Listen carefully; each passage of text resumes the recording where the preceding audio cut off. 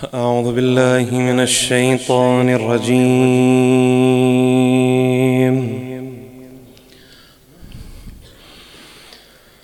بسم الله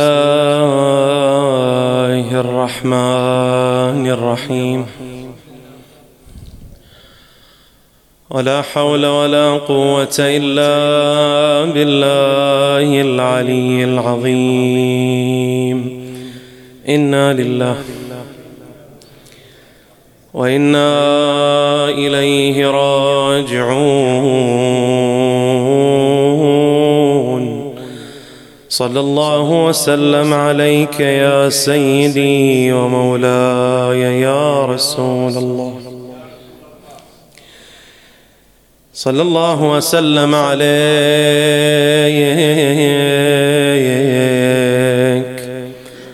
وعلى آلك المظلومين المضطهدين وعن الأوطان مشردين. ما خاب سادتي من تمسك بكم، أمن والله من لجا والتجا إليكم أئمتي. يا ليتنا كنا معكم فنفوز والله فوزا عظيما. احنا على القبر الشريف يودع يا علي، والقلب محزون والمآقي تدمع. فأتاه عمار بن ياسر سائلا يا موصيا بالصبر، ما لك تجزع؟ فأجابه والقلب صالية الغضا،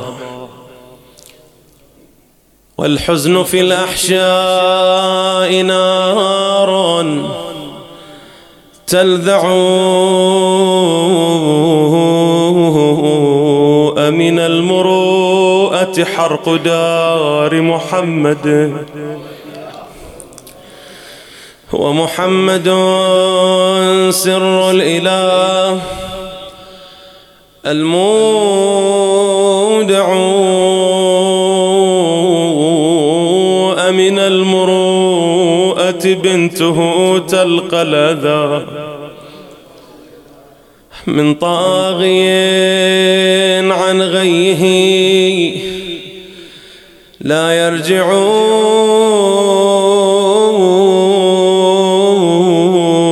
أمن المروءة أن يصادر حقها، وسوى سياط الموت لا تتجرع. سامحني. أمن المروءة أن يورم متنها، وعيالها من حولها تتروع. فإذا بكت لطمت بحقد عينها، وإذا شكت منها تكسر أضلع. والضارب الملعون ينثر قرطها من أذنها اليمنى ولا يتورع بأبي وأمي حين خر جنينها شهقت ومنها الروح كادت تطلع وتوغل المسمار يحفر صدرها يا زهراء حفرين وبنت المصطفى تتلوع وصيتني وانا صبريت واستهضموني والزمت دار يا رسول الله ولفوني وذيك الوديعة روعوها ولببوني وانا وحيد ولا شفت لي جملة صار يا سيد الكون الوصي ما رعوها دخلوا الدار على البتول وروحوها وظلت تدافعهم ورا الباب عصروها وتكسرت الأضلاع منها وصار ما صار واعظم علي يوم بالحجرة لفتني تنادي انهبوا مني فدايك واسود متني ظلت تنوح ومن بجاها ذوبتني بس ما رحت عنا الكل علينا تجسر وجاء لكنما الأمر لله ولا حول ولا قوة إلا بالله العلي العظيم إنا لله وإنا إليه راجعون. ورد عن إمامنا الصادق عليه السلام أن فاطمة عليها السلام مكثت بعد أبيها رسول الله صلى الله عليه وآله 75 يوما وقد اشتد حزنها على رسول الله صلى الله عليه وآله فكان جبريل يسليها ويعزيها عن رسول الله صلى الله عليه وآله ويخبرها بما يكون. فكانت فاطمة عليها السلام تأخذ منه وعلي عليه السلام يكتب ذلك، فهذا هو مصحف فاطمة. عطروا مجالسكم بذكر محمد وآل محمد.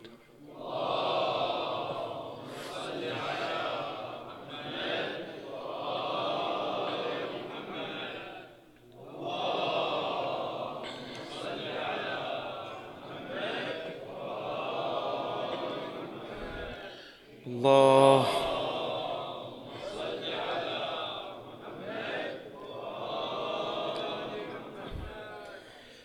عظم الله أجورنا وأجوركم بذكرى شهادة سيدتنا ومولاتنا الزهراء عليها السلام.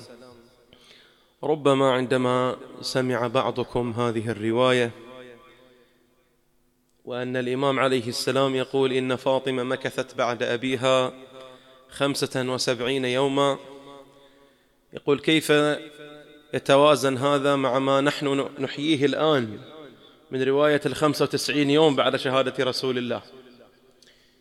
فنقول: إذا واحد منكم رأى رواية تحدد أو تبين أو تعين رواية محددة من روايات استشهاد الزهراء عليه السلام، فلا تظن أنها هي الرواية الوحيدة التي تحدد شهادة الزهراء عليه السلام.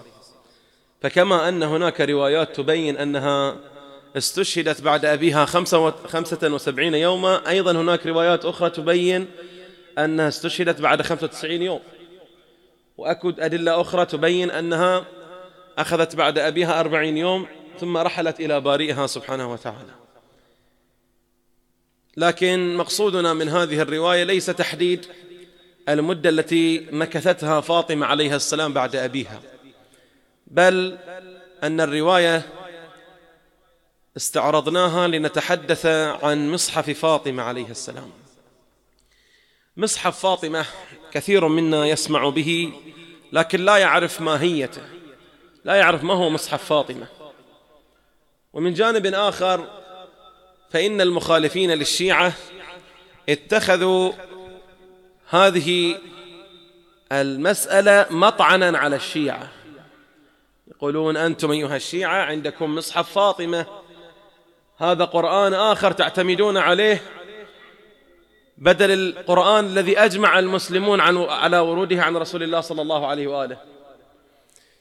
وهذه من التهم التي لها تاريخ طويل جدا مع الشيعة منذ زمن الأئمة عليهم السلام، وخصوم الشيعة يتهمون أتباع أهل البيت بأنهم قد استحدثوا قرآنا آخر، وأن هذا مصحف فاطمة هو قرآن آخر يعتمد عليه الشيعة بدل القرآن الكريم.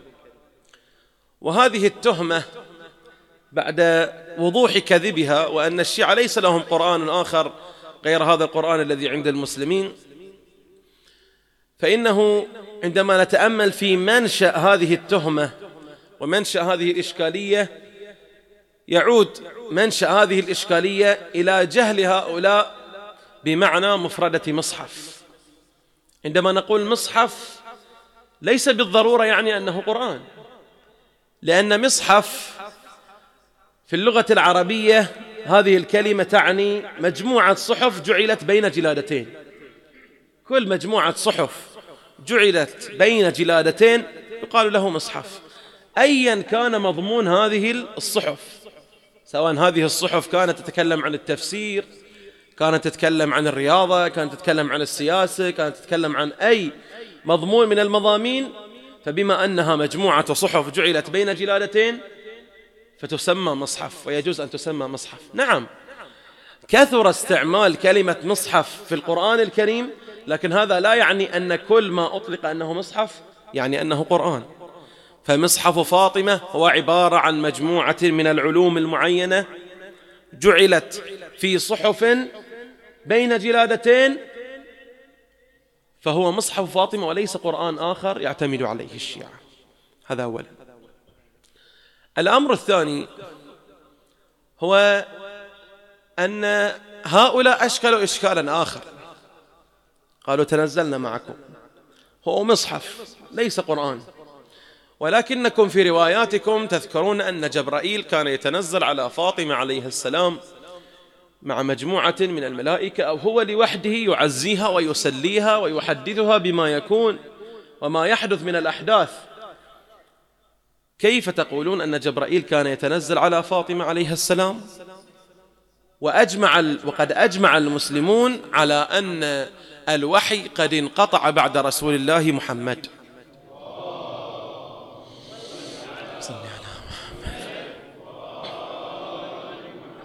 وهذه المسألة لا بد من الانتباه إليها.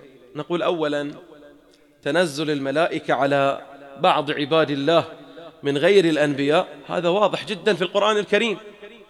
القرآن الكريم يحدثنا عن مريم ابنة عمران أن الملائكة، القرآن يحكي: وإذ قالت الملائكة يا مريم إن الله اصطفاك وطهرك واصطفاك على نساء العالمين.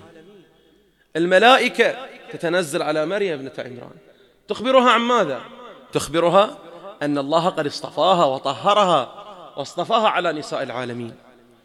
إذن تنزل الملائكة على بعض العباد أمر ممكن، وفاطمة عند الشيعة الإمامية عليها السلام هي من باب أولى يجوز لها ذلك، فهي خير من مريم عليها السلام.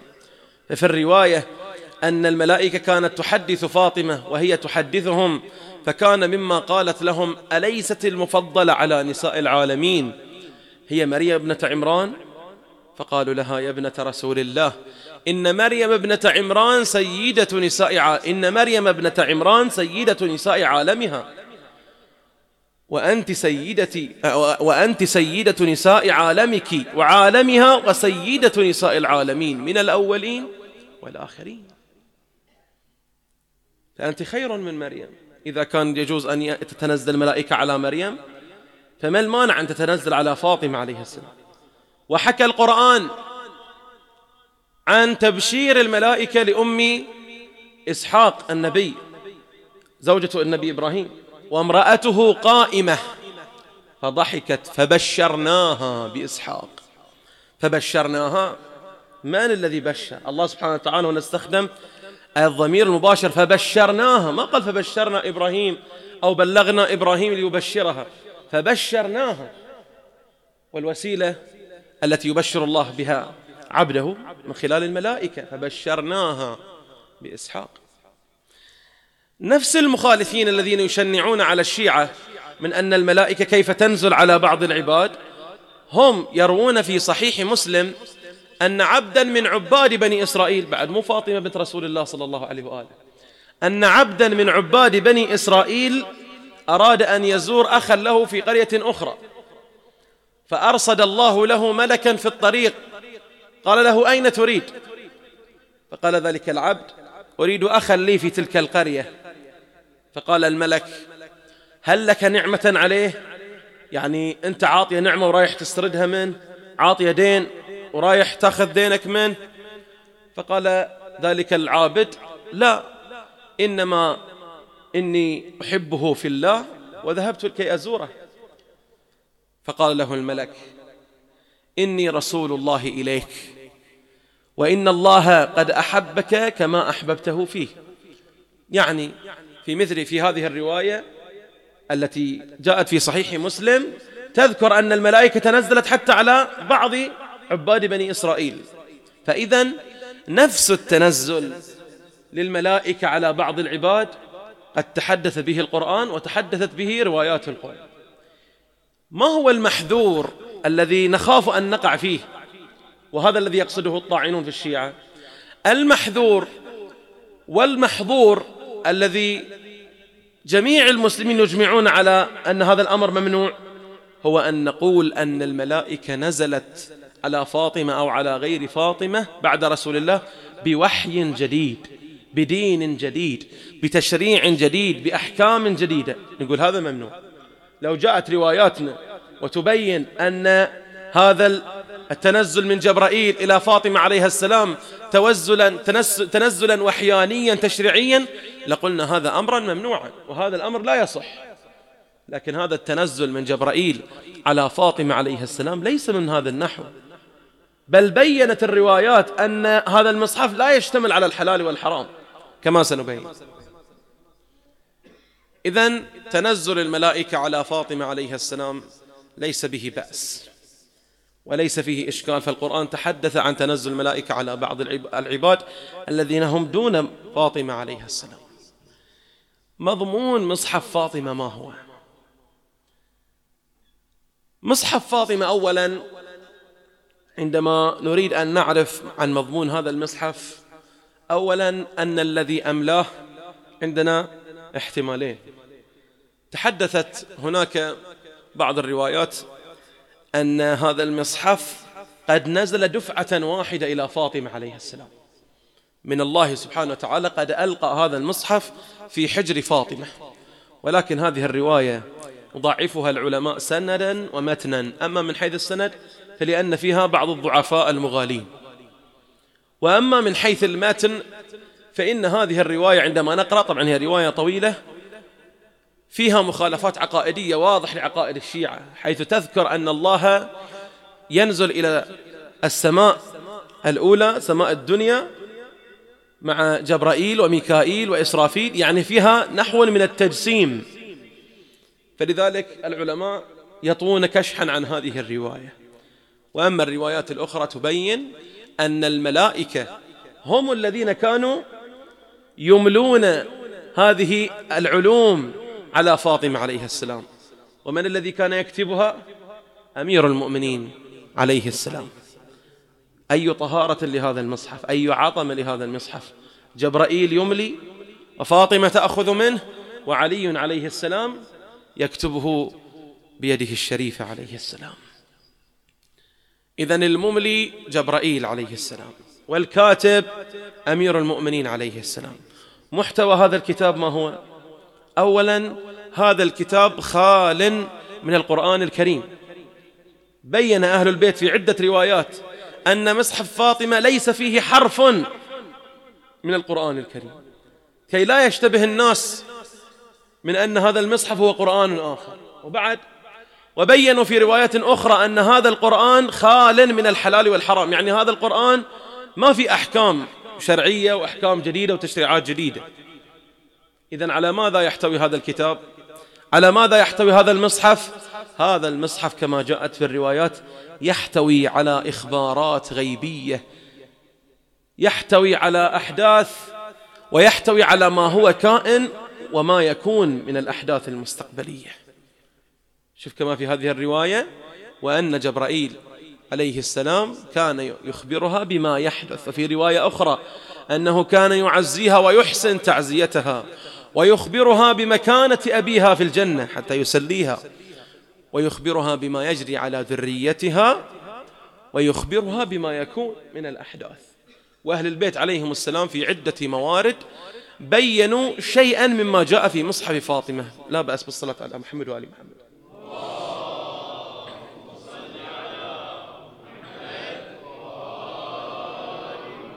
لا بأس بإعادتها ثانية.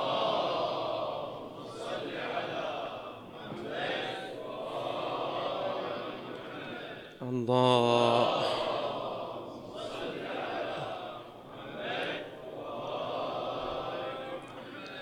الإمام الصادق عليه السلام أخبر بفتنة الزنادقة قبل ظهورهم، حيث قال في سنة 128 بدأت أو قد بدأت فتنة الزنادقة.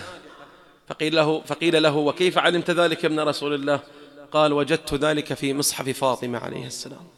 وبالفعل في تلك السنة يحكي المؤرخون أنه قد بدأ الزنادقة بالظهور. الزنادقة هم مذهب منحرف من مذاهب الملاحدة إن صح التعبير. وكذلك جاء الفضيل بن يسار أحد أصحاب الأئمة إلى الإمام الصادق عليه السلام يسأله عن حركة الحسنيين. بنو العباس لما أرادوا أن ينقلبوا على بني أمية وعدوا أبناء الإمام الحسن ذرية الحسن عليه السلام أنه إحنا راح ننقلب على بني أمية وأنتم اللي راح تحكمونا، أنتم أبناء رسول الله ونحن لا نعدوكم. لكن بس وصلوا إلى السلطة عدوا عليهم وشتتوهم في كل أرض وقتلوهم وأجروا الدماء في المدينة وغير المدينة من أبناء الإمام الحسن. ثم بعد فترة الحسنيين حاولوا أن يقوموا بثورة ضد العباسيين، فهذا الفضيل بن يسار كان من المتحمسين مع هذه الحركة، فجاء يسأل الإمام الصادق عليه السلام عن رأيه في حركة الحسنيين، هل سينتصرون؟ هل سيكون لهم الحكم؟ فقال الإمام الصادق عليه السلام فيما قال: إني راجعت أو طالعت هذا اليوم مصحف فاطمة فلم أجد لهم حكما ولا ملكا في هذه البلاد. يعني إذا أنت متصور أنهم سينتصرون وسيكون لهم حكم، ترى وجدت في مصحف فاطمة أنه لا حكم لهم ولا ملك. بطبيعة الحال أن هذا الكتاب بما أنه محتوى على الإخبارات الغيبية، وأن الله سبحانه وتعالى لا يطلع على غيبه إلا من يشاء، إذن هذا الكتاب ليس متاح لكل أحد وليس مشرع لكل أحد، بل هذا الكتاب مستودع عند أئمة الهدى عليهم السلام ينتقل من إمام إلى إمام حتى وصل في مثل هذا اليوم إلى قائم آل محمد. اللهم صل على محمد. وكما جاءت بعض الروايات أن هذا الكتاب من حيث الحجم كما قال الإمام هو مثل قرآنكم 3 مرات، يعني 3 أضعاف القرآن من حيث الحجم. إذا القرآن أو المصحف اللي عندنا الآن 600 صفحة، فإن مصحف فاطمة 3 أضعاف، يعني خلينا نقول 1800 صفحة. السؤال الذي يطرح نفسه أن الملائكة كانت تتنزل على فاطمة عليها السلام تعزيها تسليها، وفي هذه التعزية والتسلية كانوا يسلونها بالإخبارات الغيبية. كان جبرائيل يسليها بإخبارها عما يجري على أبنائها وذريتها. أنت تسأل نفسك وتقول يا جبرائيل ماذا يسلي فاطمة عليها السلام؟ أتسليها عندما تخبرها بأن أمير المؤمنين عليه السلام قد ضرب على جبهته الشريفة، قد ضرب على رأسه حتى وصلت الضربة إلى جبهته الشريفة في محرابه؟ أيسليها أن تقول لها بأن الحسن ابنها قد تناول السم في أكثر من مرة حتى جاءه ذلك السم النقيع حتى تقيأ كبده دما؟ أيسلي فاطمة بأن تقول لها أن الحسين عليه السلام كان وحيدا فريدا لا ناصر له ولا معينا، وأنه جاءته تلك السهام وملأت جسده، وأن جسده صار شرعة للرماح للسيوف للحجارة، وأن رأسه قد فصل عن جسده؟ هذا يسليها يا جبرائيل؟ يا جبرائيل أيسليها بأن تخبرها بأن زينب، وما أدراك ما زينب، تذهب من دار إلى دار، من خربة إلى خربة، من قصر إلى قصر، من ديوان إلى ديوان؟ كيف يسليها؟ كيف تسلي هذه الإخبارات؟ عندما تتأمل في ذلك تجد أن كل هذه الآلام وكل هذه المصاعب وكل هذه الآلام كانت تتحملها فاطمة عليها السلام لأنها تعلم بما أخبرها جبرائيل من أن هذه الآلام كلها ستمحى إذا خرج صاحب العصر والزمان، لأنه سيملأ الأرض قسطا وعدلا كما ملئت ظلما وجورا. يخرج ويمحو الظلم والجور، يمحو كل طغيان، يمحو كل شرور، ويصيح يا لثارات الزهراء ويا لثارات الحسين. ولكن يا جبرائيل سليت قلب فاطمة، ولكن لم تمح ذلك الألم الذي في صدرها من أثر المسمار، لم تجبر ذلك الضلع المكسور. يا جبرائيل لم تمح ذلك الأثر من اسوداد متنها على عضدها. أخوان أعزاء، احنا هذه الليلة ليلة مصيبة، ليلة الزهراء، ليلة فاطمة. ما يليق بمثل هذه المصيبة أن لا نصرخ وفاطمة، لا يليق بهذه المصيبة بأن تنظر للخطيب كأنه يقول أمرا عاديا. نحن نقول بأن فاطمة عليها السلام صارت بين الحائط والباب تعصر عصرا. فاطمة عليها السلام بعدما غصبوا حقها من أرض فدك تذهب لذلك الرجل توبخه، تأخذ منه تلك الورقة تلك الوثيقة لأرض فدك، ثم يلاقيها ذلك الرجل يقول لها ما هي هذه الوثيقة؟ فتقول له بأني قد استرجعت أرض فدك. تعلمون ما صنع بها؟ رفسها على بطنها ووجأها بكعب السيف على جنبها، وأخذ تلك الورقة وشقها نصفين وتتحمل فاطمة عليها السلام يا رسول الله، ففقدك أشجاها وتيم أمضها وحبتر آذاها فأشبعها قهرا. يا رسول الله فسلها يا تفاصيل الرزايا لعله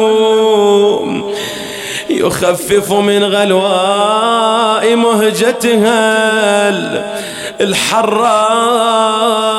فما قصة المسمار سلعن صدرها فينبيك حال التي عصرت عصرا. اقعد عاين ساعدي ولطمة عيوني وصوت الرجس والرمي ابو القاسم امتوني. وهجموا علي بيتي وما حد وقف دوني. وبعدك يا ابو ابراهيم قلب شلون ما يذوب. شحتمل بويا من مصابي وكثر بلواي. شحتمل بويا من مصابي وكثر بلواي. تسقط جنيني والوصي بالحبل قادو. أويلي ما قال ابويا بيت ابول حسنين بيتي وما قال بالزغر احفظوني عقب موتي. وخير يا ظالم لا تسمع الناس صوتي. وهالجزل خلف الباب ليش مجمعينه؟ قالها بشب الداير قالت شبه عليك وارحل يا خاين بالعهد للنار تصلي. قالها بدش الداير قالت ما اخليك. شافت مصر لزمتي الباب الحزين والله بانت اناملها واخذ صوته وضربها وحط قوته بالباب يا شيعة وعصر. وقالها يا زهرة حجرتك لازم نطبغها وفاطم تنادي يا رسول الله تكون. وانفتح باب الدار والزهرة بلا خمار ولجل الستر لاذت ما بينه وبين الجدار. ونادى على أصحابه وهجم بيهم على الدار. بالباب شافت سترت بضعة نبين يا غيور جاها وعصرها وفوق وجنتها لطامها وضلعين كسرها بطنها ولا رحمها. والمصيبة وزينب تشوفه وقال قامت تدافع عنهم وزينب تشوفها وقامت تدافع عنهم طاحت وطاح الحميل منها مسقطين بعد وانت تشوف يا علي وتسمع ونيني وقف على راسي ولطم خدي وعين وانا انتخي واصيح يا فضة ادركيني يا زهرة ليش ما تصيحين يا علي يا علي وانا انتخي واصيح يا فضة ادركيني احمرت عيوني وخرجنيني وصدري ينصاب عظم الله أجورنا وأجوركم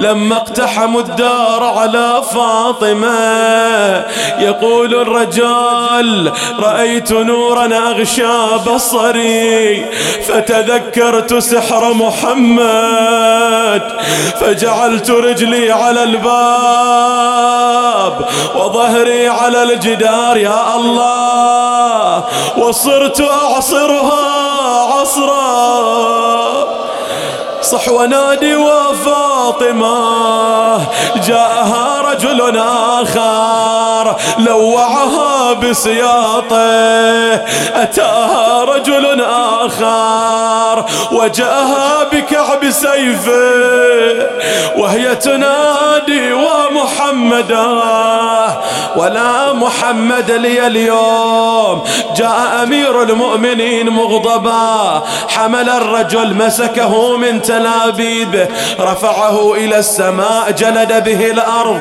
ثم وجأ أنفه وقال لولا وصية من رسول الله صلى الله عليه وآله لعلمت أنك لا تقدر على الدخول إلى بيتي فنادى الرجل دونكم علي بن أبي طالب فإنه موصى فاقتحموا الدار على علي أمير المؤمنين فذهب أمير المؤمنين إلى سيفه لكنهم كاثروه على سيفه ولببوه بحمائل سيف صح ونادي وعليا ومصيبته أرادوا أن يأخذوا أمير المؤمنين هنا المصيبة هنا أرادوا أن يأخذوا أمير المؤمنين إلى خارج الدار لكن فاطمة عليها السلام عند الباب قامت يد على ضلعها ويد على متنها تقول الرواية أنها حالت بينهم وبينه تدافع عن أمير المؤمنين فرفع ذلك اللعين يده ولطمها على خدها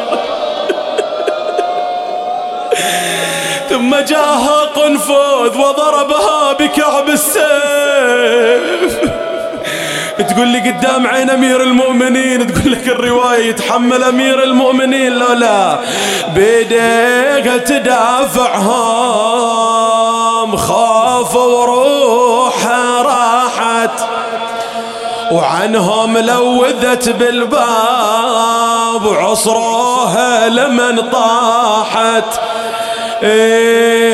بيديها تدافعهم خاف وروحها راحت وعنهم لوذت بالباب عصروها لمن صاحت كسر ضلوعها بالباب طرحت محسنة وصاحت تعالي لي فضة تريد بس وحدة تبارغ تصيح وتنده بفضة يا ابو الحسنين وانت تشوف ما رديت لهفتها وانت غوذ كل ملهوف ردوا لك حاطوا بيك قادوك بحبل مجتوف ما شفنا قبل يومك شياه تقود راعيها. وين المصيبة تاليها الشجان وزاد همي وزيد الغمي وارخص غالي دموعي واجرى من الجفن دمي.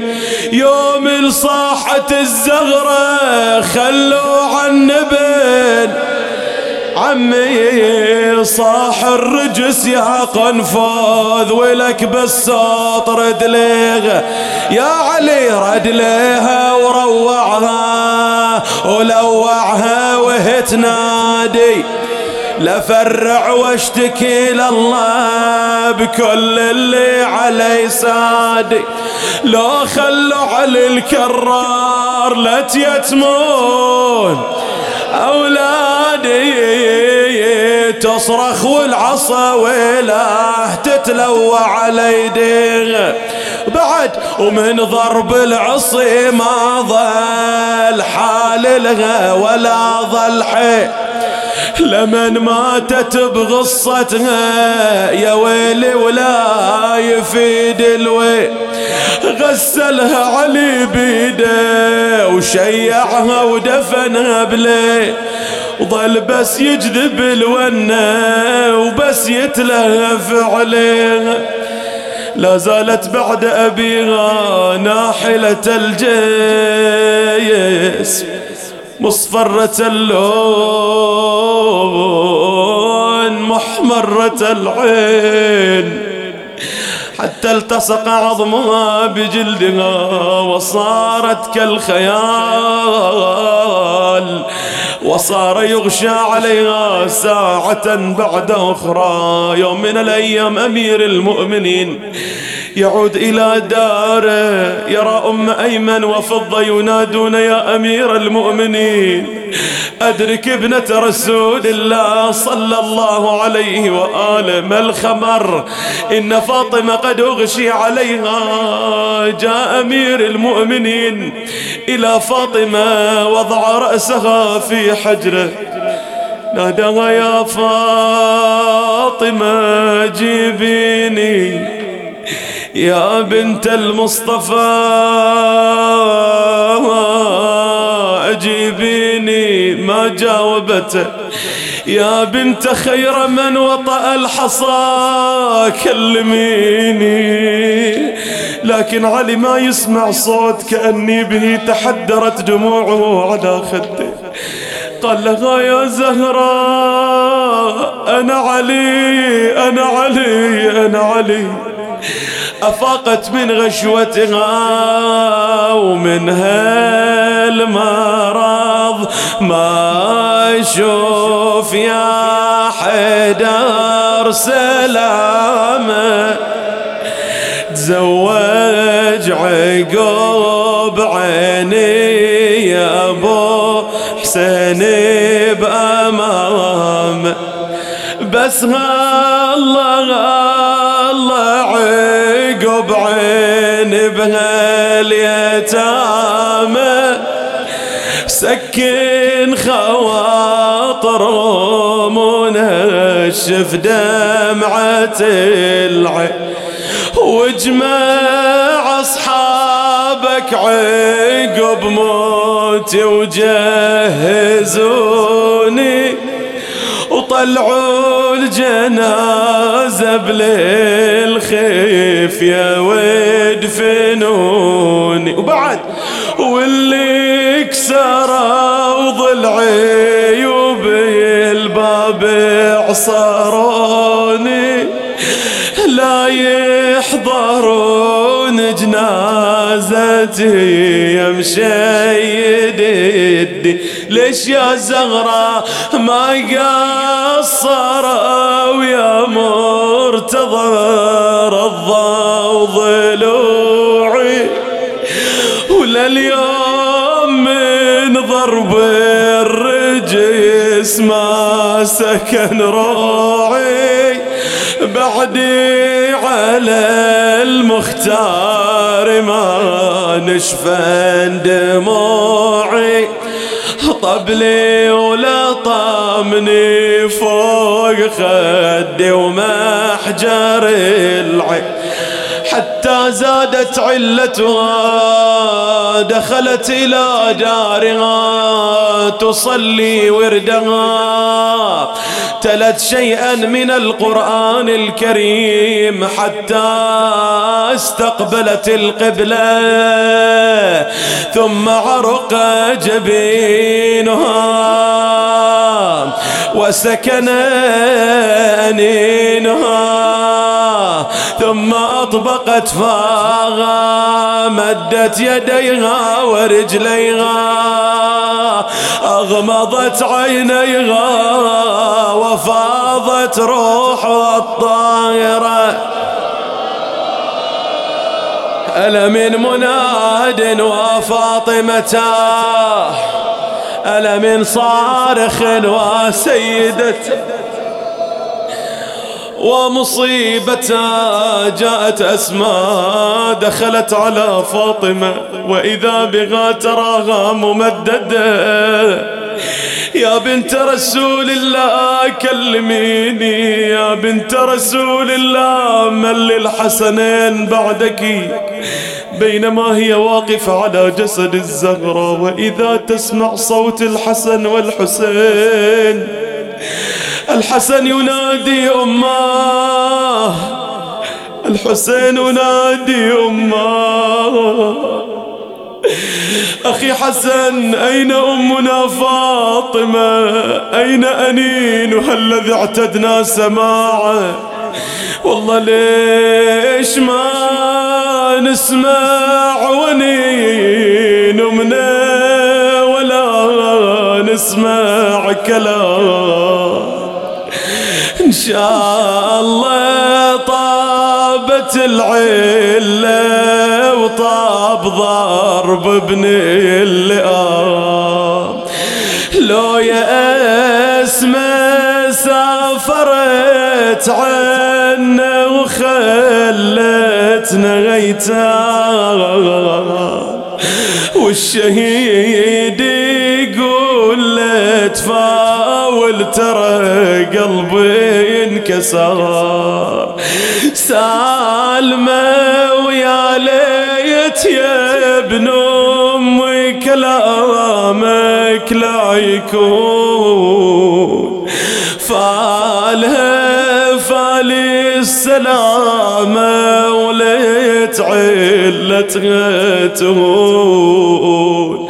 صح خويا من نحيله وبغضها ضرب المتون، نسأل الله الضلع لي مكسر من الزغرة انجبها، جاءوا إلى حجرتها وعلى الزغرة يوم دخلوا عاينوها ممددة، نايمة نومة الموت وساد ماي موسدة، بالمصلى ويح قلبي بسدل عليه الردى، بالمصلى ويح قلبي مسدل عليه الردى. لما جاء أمير المؤمنين إلى داره وقف على جسد فاطمة، والحسن على يمينها والحسين على يساره، والحسن يصرخ يما يا والده كلميني، وحسين يصرخ يما تروحين وتخليني،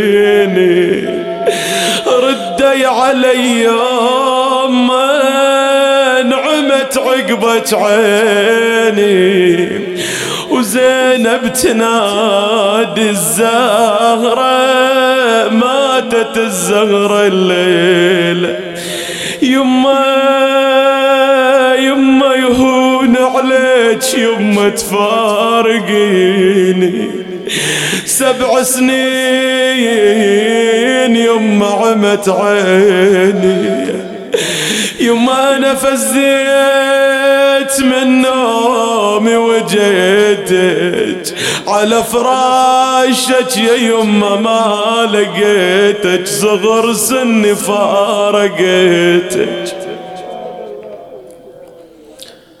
قضت والرزايا تستفز فؤادها ولم تبلغ 20 ما أقصر العمر. يا الله نسألك اللهم وندعوك ونقسم عليك بأحب الخلق إليك بفاطمة وأبيها وبعلها وبنيها والسر المستودع فيها، عجل فرج صاحب العصر والزمان. تقبل منا هذا القليل بأحسن القبول، شافي مرضانا، فك أسرانا، سد ديوننا، فرج الهموم والغموم، ارزق الذرية من حرمها يا الله. المؤسس إخواني الحاضرين احفظهم فردا فردا، ومن يلوذ بهم وفقهم لمراضيك، جنبهم معاصيك، واقض حوائجهم وحوائج المؤمنين والمؤمنات ببركة الفاتحة قبلها صلوات.